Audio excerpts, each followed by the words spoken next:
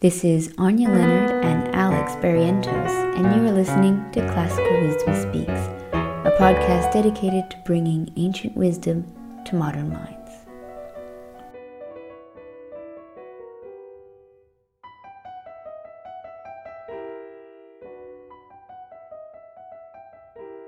We are talking about the paradox of Theseus. And I guess we should probably start with a review of what is this paradox and why is it named after the Greek hero's ship? So the paradox of Theseus's ship comes from Plutarch's Lives of Theseus, where he describes how Theseus's ship is taken over, or it's just kept. Oh God, what is it? No, he had a battle, and after the battle, they moored it in a harbor, so as a museum piece. Yeah, right. And then, of course, slowly the pieces start rotting, and they need to change them out. And so, plank by plank, the ship is replaced. And then the question arises, and Plutarch is sort of reporting this to us, but the question arises: is the ship in the harbor still Theseus's ship? And the question gets translated to us today in topics about personal identity, that due to the fact that our bodies are constantly growing and changing, and the fact that we don't realize it, but we shed old skin, and millions of particles are falling off from us, and even our psychology and memory changes over time. The question has come up in topics about personal identity, whether or not and to what extent we're the same person that we were yesterday, or 10 years ago, or 15 years ago, etc. Now, the ancients love to talk about this, and Heraclitus, everyone. I think he wrote about it with regards to his old river. You never step into the same river twice, because both rivers changed and both you have changed. And that's always a good point too, because you think, what makes a river? The water coming in and it's constantly changing. Is it still the same river? Can you call it the Mississippi if every time you look at it, each water molecule is a different water molecule than was there 10 seconds before? So I guess it's what makes A equal A, like what makes something something. Exactly. So yeah, and I should probably elaborate a bit. So the problem of personal identity is exactly that. Are you the exact person that you were yesterday? And if not, why not? And so, there's a lot of different theories about this. And most people like to think that, well, I'm the same person because I remember what I did yesterday. But what were to happen if you all of a sudden lost your memory? Let's say a sudden case of amnesia due to a fall or something like that. You wouldn't want to then say that the person who wakes up with that amnesia is no longer you, right? Your family still remembers you and you're in the same body, but you're no longer there, or at least the memories that you had of yesterday are no longer there. So now there seems to be this issue of a split between who you were yesterday and now who you are today. And we don't even have to go as extreme as amnesia. Like, our own memories are just really not that good. I mean, we really don't remember things. And there's the amount of times, and they've done so many studies on this too, that like people think that they remember something very clearly, but you're like, where were you at 9/11 or something like that? And then when they actually fact check it, you could have such a clear memory and it's wasn't true at all. You talk to your parents, you're like, there's no way you could have seen it from that window. We actually lived in this street at that time. Or, our memories are just not very reliable at all. So even knowing that, how can we be who we are if our memories we can't be trusted? Exactly. Yeah. And so there's this, and I think Theseus's ship is a really great way of getting that across, because just as the parts of our bodies are constantly being renewed and switched out by these biological processes, our memories come and go. And as you even say, are sometimes not even true in the first place. And this just creates a huge problem for how we can even come to say that this ties in a lot to, notions of responsibility. To what extent am I responsible for things I did 10 years ago if I'm not the same person I was 10 years ago? Yeah, that's an excellent point. I hadn't even thought about the implications. But before we get on to the implications, I want to just address the biological issue, because, they say every 7 to 10 years our cells completely regenerate, kind of thing. But I do want to clarify that different cells regenerate at different rates. So your skin might be every 2 weeks, I think it is. And like the fuzz on your hair, strangely enough, for women, it takes 6 years for that to regenerate fully, but men, 3 years. I don't know. Bizarre. Yeah. Your liver, I think it's only like 150 days to 500 days for anybody who wants a proper detox. But actually, some of the cells in your brain, specifically neurons and the ones that surround like the mycelium sheath and all that kind of stuff, those can last your entire lifetime. That's pretty impressive. Yeah. So that, I think when we like to project the idea of our bodies changing so much, but I mean, we do have some reader mail, for instance, where somebody said, I think it was Nicola, she's like, her answer is, we cannot be compared to a ship only because we have a brain, while a ship doesn't, and we are our brain. So if I go to the barber shop, he cuts my hair, I'm still myself, but if you take out my brain and place it in a box, then my brain is wherever that box is. So, I mean, that is an important distinction, I suppose, between us and a ship is we do have a brain, and us and water. That is, if those neurons are existing forever, that could be identified, and those neurons are associated with memory and consciousness, that could be a solid thing.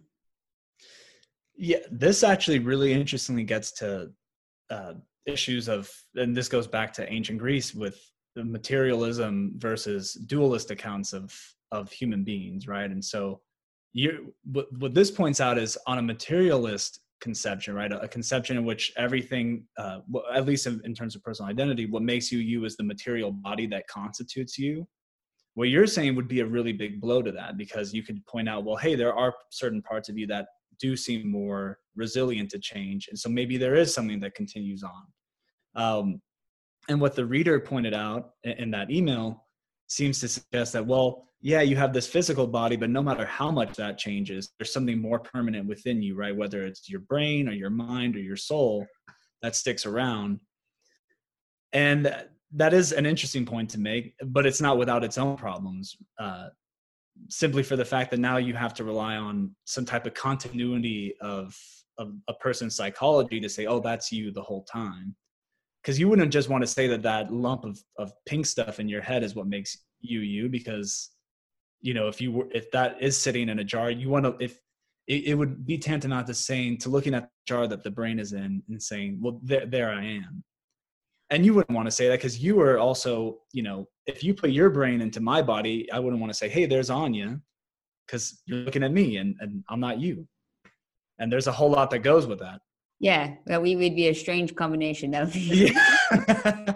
So, I mean, my only point being that it does, I think it's a common, I've noticed this in courses where we've taught personal identity, that the common response is, well, there's something deeper within me, it's my soul that's permanent and that doesn't change. So that's who I am.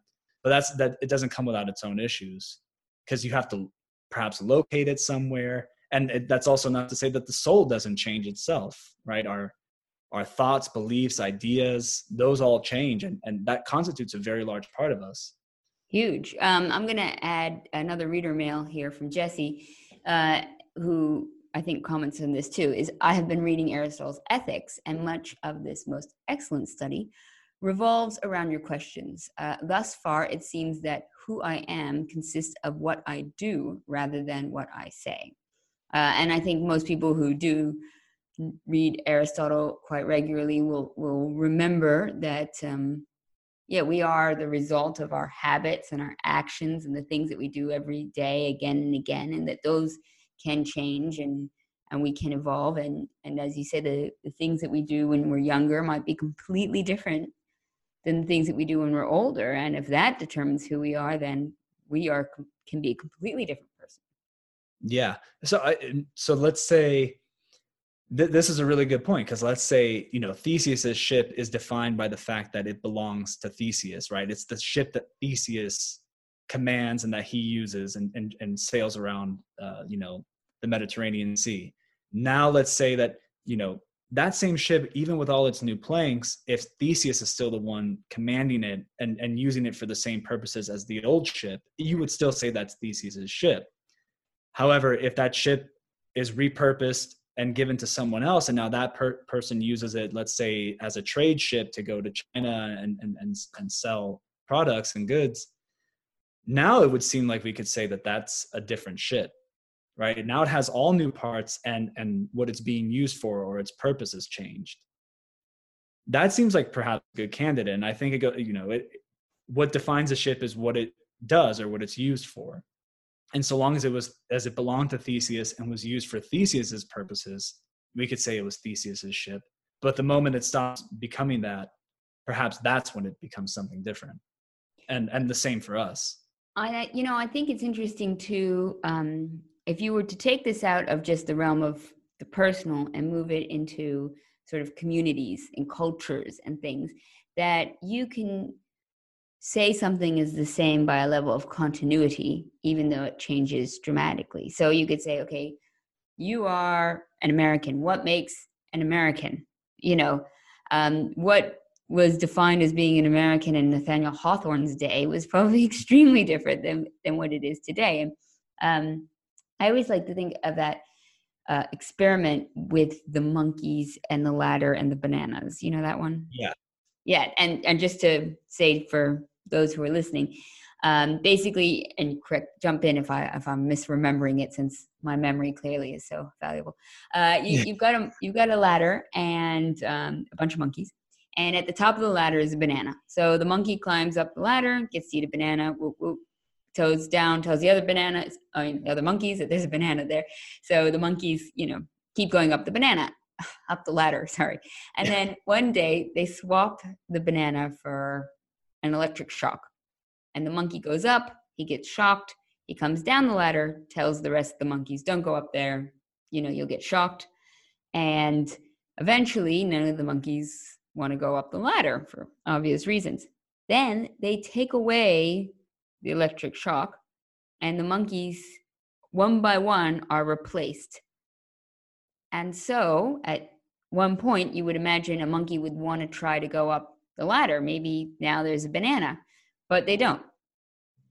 They forever remember, even though eventually there are none of the same monkeys that were there when the electric shock was there, they still don't go up the ladder. And so it's interesting to think that if you were to use that as sort of a metaphor for culture, that the sustained memory or myth of something gives it its identity, or the continuity that makes it identifiable.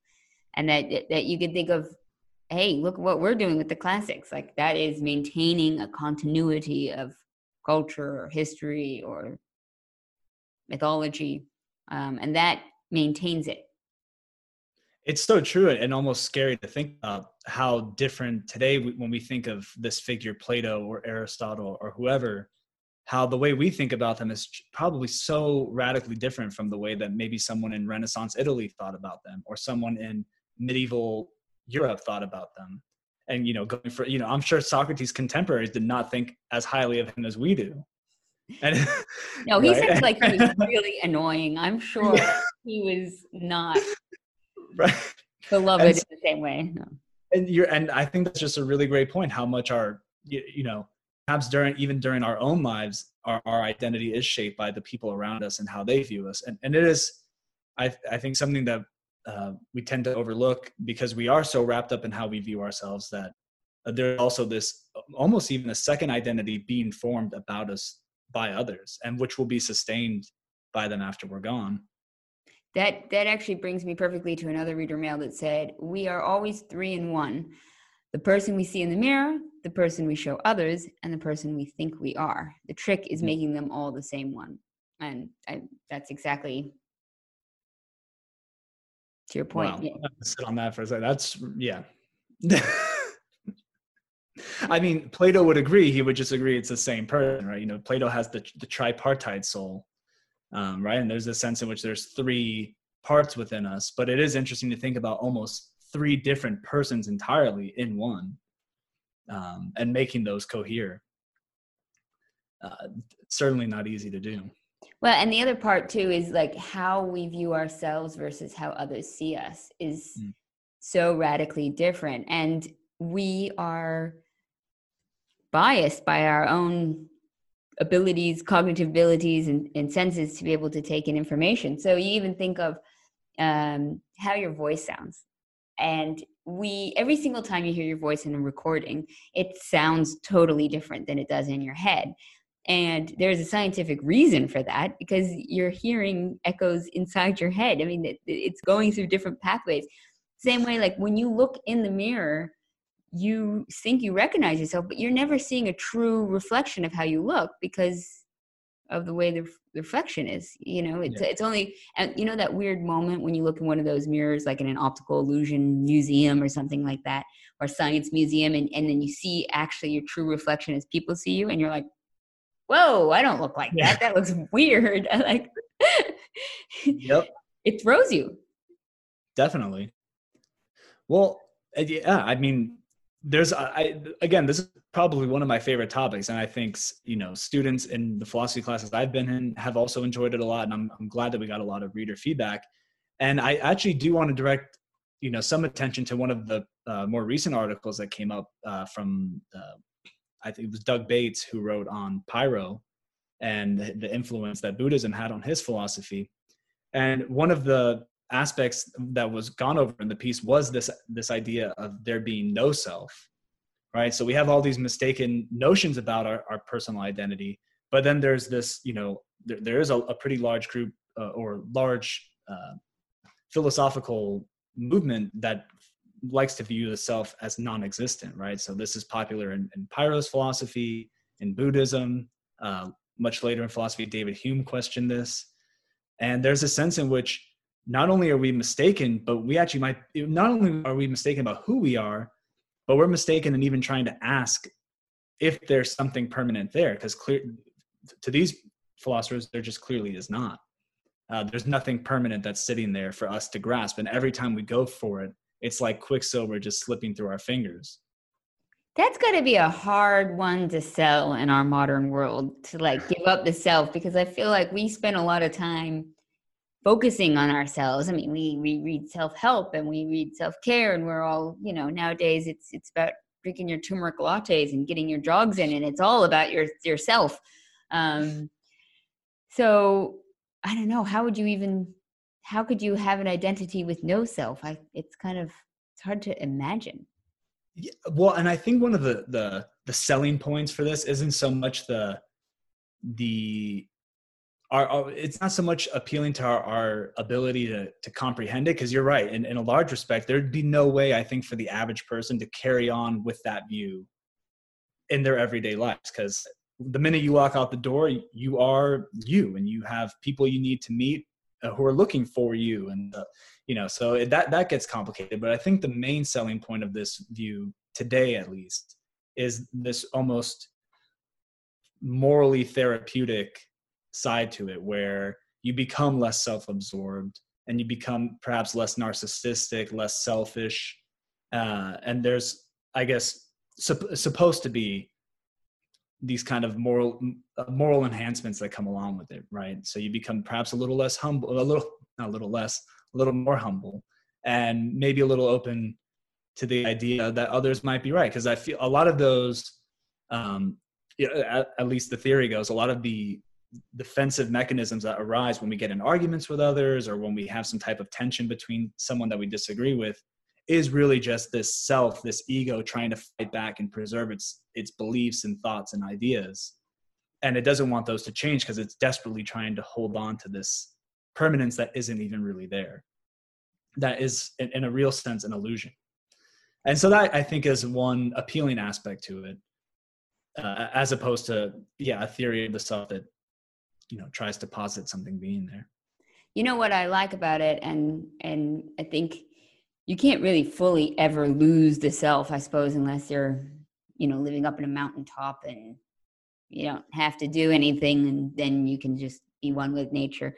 But that that the process of aiming towards that is valuable in and of itself. And I think overall, that word, I think, helps a lot in understanding this paradox of the ship, is that we are works in progress, that our identities aren't a static thing, that it's not a museum piece, that we're not just a solid wooden ship, that we are always in the process of being renewed and regenerating. And there's something very liberating in that, because you're not expected to be this perfect example. And I think it's something I like to bring up with people too, when it comes to, again, from the individual and to larger to society or community, that societies and cultures are also continuously evolving and changing, and that whatever your society and culture is, that also isn't supposed to be just in a museum, that you can accept new change, new peoples, or new customs, and that we're both at an individual and a societal level works in progress. Yeah, I think that's a really nice, almost like middle ground between the two. Because you don't, there's definitely a part of me that pushes back against the idea of abolishing the self, but there's also definitely a part that pushes back against this idea of something permanent that's always there. And I think this idea that we're constantly changing, but that there is something that's being changed, is really helpful. And I think it also has those same like morally therapeutic benefits, in that if you constantly see yourself as someone changing, you won't be scared of change. And this is something big for the Stoics, right? You know, Marcus Aurelius is constantly talking about the necessity of change in the world, and how not only is the name of the game for nature change, but even in human life, that it's not an evil, it's not something we should fear, it's something we should embrace. Yeah, and Heraclitus, again, he was always about change. Yeah. Um, that was his shtick, right? Yeah, and I guess right now it would be super valuable too, because we're living in a world where things are changing dramatically. That everyone's throwing away, the new normal as a new normal phrase. that that we could just say, okay, life's just different now, or it will be. Mm-hmm. And how long will it be before it goes back, or will it ever go back, or will some of the things that have happened during this time period disrupt things forever? Well, of course, everything's always changing, and that's okay. Yeah. And I think if there's any, I mean, at least in my own writings for classical wisdom, I think one of the main threads that I've tried to tie into a lot of them is that it's okay to change and to be changed yourself, and to be okay with the changes that happen around you. I tried to express this mainly in my pieces where I'm talking about the need for some type of civility or open-mindedness and tolerance, because you're right. If you don't have, if you're going to reject and be afraid of change, you're going to butt heads with people, and it's going to be difficult for you to move on and be okay with the fact that that is what just happens in the world, and that's how things go. It is the mark of an educated man to entertain an idea without accepting it. Yep. No, and True words. Yeah. it really is, though. And it is, I mean, it's amazing when you get into debates with people that are unwilling to change their mind. I think, is there another, I want to say it's a Mark Twain quote that goes, "No amount of evidence will convince an idiot." Yeah. Yeah. And so, that's a good point. Like, if you can't change your mind, that's saying something more about you than anybody else. Well, it is such a bizarre, I don't like to make generalizations, but I feel like I've seen it, expressed in a variety of circumstances where I've heard this phrase, well, at least they stick to their guns, or at least they don't back down from what they say, or at least they've had that, they back up their opinion and stick with it the whole time. And I'm like, that's just such a bizarre value system for me. I really don't value that someone doesn't change their opinion over time. It's almost scary to me to think of someone holding that view in spite of other competing views being lobbied against them, and with good reasons, right? Yeah.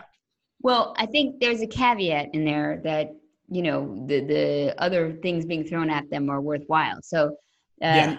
this month's Classical Wisdom Literary Magazine is on statesmen.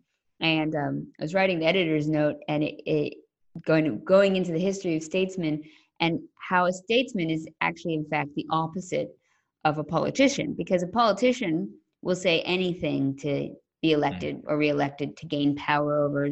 And those are the people you really got to, watch out for and not give power to. But a Yeah. statesman, as defined by Cicero, is somebody who has core values, integrity, virtue. And so maybe what is popular changes and they stick to their guns based on sound values and ethics and justice and morality and that kind of good stuff. And that they're willing to change their mind if new evidence comes to light or if they need to, even if changing their mind is therefore unpopular. I think that's a really important caveat. Yeah.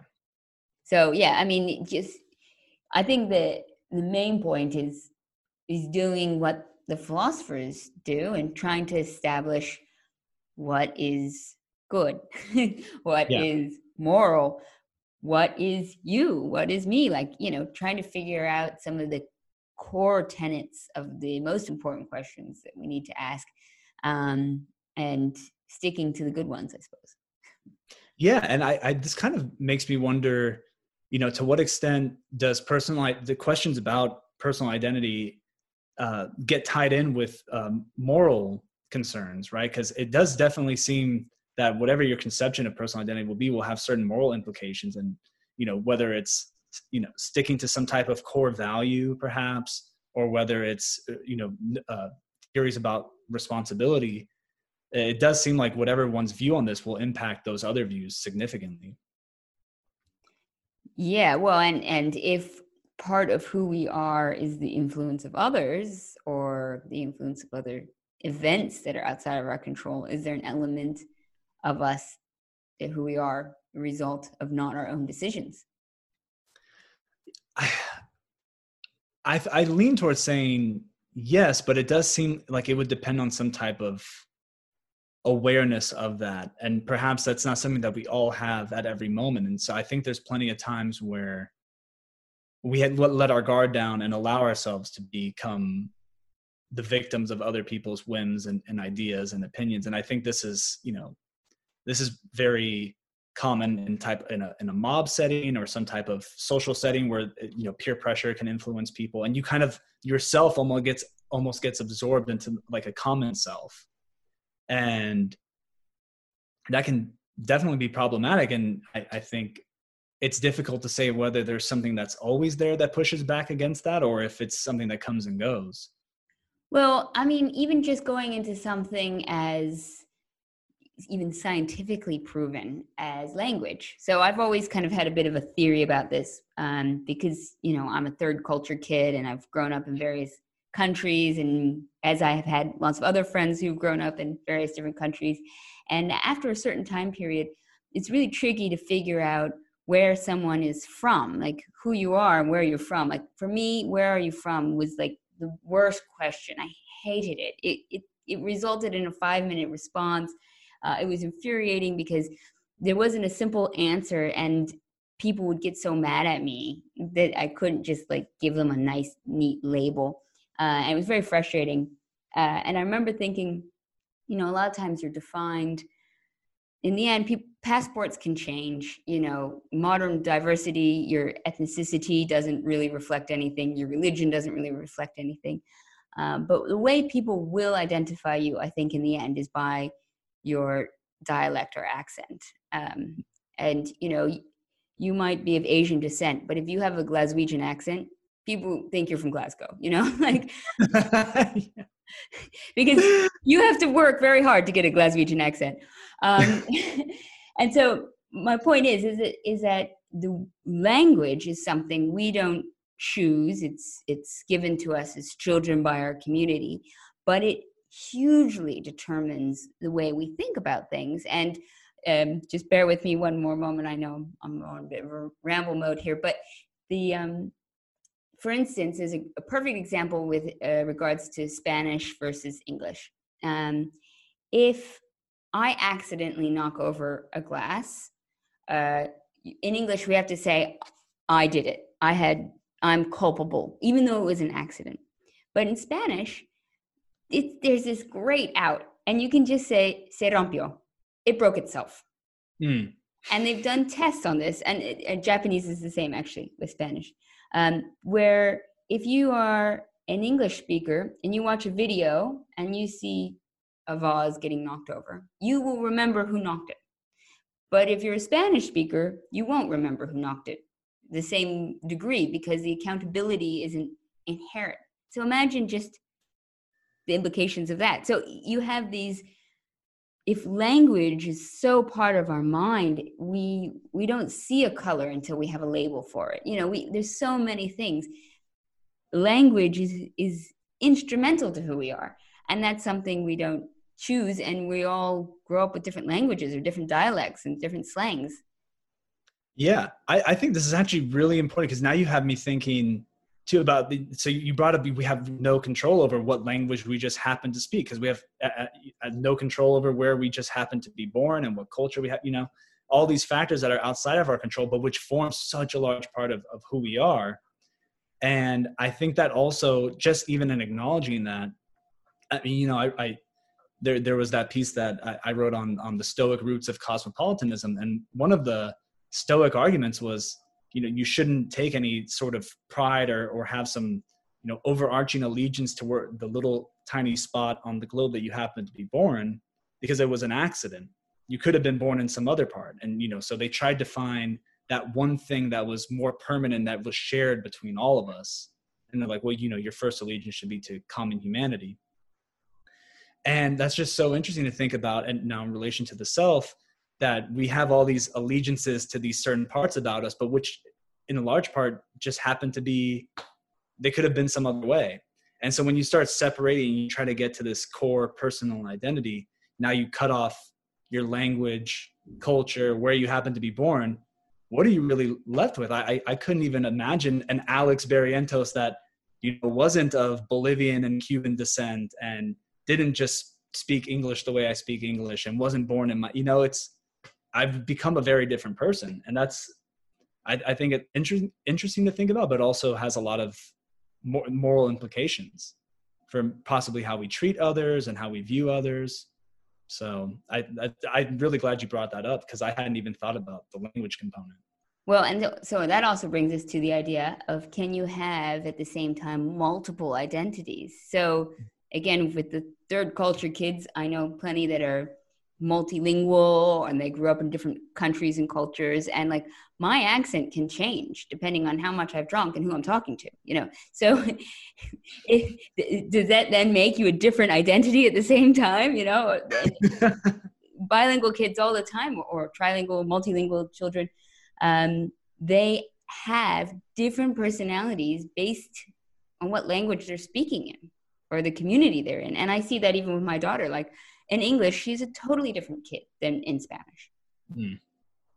Well, that goes to that the point that one of our readers had brought up was, you know, that part that you show others. It doesn't even seem like that's one part. It seems like there's many parts that others get to see of you. Because I've even had, you know, when I don't speak any other languages, so no one gets to see a different version of that Alex. But, you know, when I've gone to Miami, I brought one of my friends from out here in Utah down there with me, and they're like, oh man, Miami Alex is way different. And I don't think I'm any different when I'm in a different city, but apparently I am.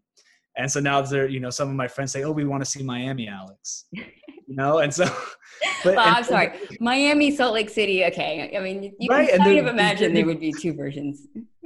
But it's certainly not like when I land at Miami International Airport that all of a sudden a new brain is swapped into my head. I'm still the same person, but there's certainly some difference that's taking place that I'm not even on a surface level aware of.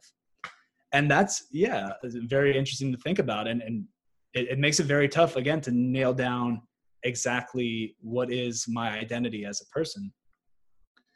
So what's our takeaway? What do the ancients, what advice can we get from the ancient world on how to figure out who we are? I will reveal my own bias, and I will have to say that I lean towards Marcus Aurelius. And I do prefer his description, which is, of course, that what is at bottom most important and highest in us is reason, but that reason is shared between all human beings. And so therefore, in a real sense, we all belong to that same one thing. which is reason, or for him, it would be God or nature, right? This divine essence that's within all of us. That's really, truly what we are. And that it does, for me at least, I don't think it diminishes the accidents that happen to contribute to our personality and what people love and maybe don't like about us. But I think it is a good thing to keep in mind when we get hung up on those things, and the defensive mechanisms that arise because of them and whatnot. I think it's a good mechanism to keep in mind. And I'll conclude as well with saying, I think that there are many elements, and that maybe in regards to Aristotle, that the whole is greater than the sum of our parts. So we can be many things at the same time as well, and that as a collective can be who we are. I like that. Thank you for listening to Classical Wisdom Speaks, a podcast dedicated to bringing ancient wisdom to modern minds. If you wish to learn more about classical wisdom, please go to classicalwisdom.com.